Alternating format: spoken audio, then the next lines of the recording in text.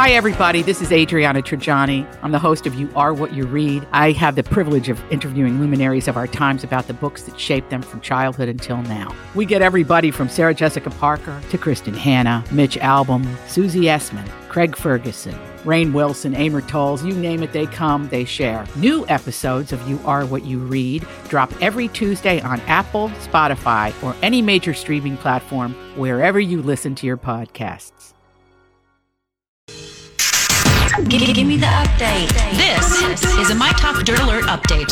A quick look at what's happening in entertainment. Dirt. You want the dirt? On My Talk. My Talk. Did you want to tell me something?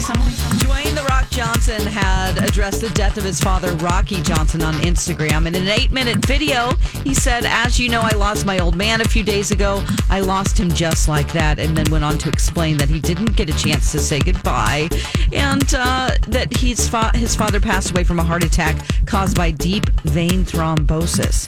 Tim Tebow is officially off the market. The former quarterback and his former Miss Universe, Demi Nell Peters, tied the knot recently in South Africa, and the couple prepared their own vows for the special ceremony, working in both American and South African elements to the ceremony.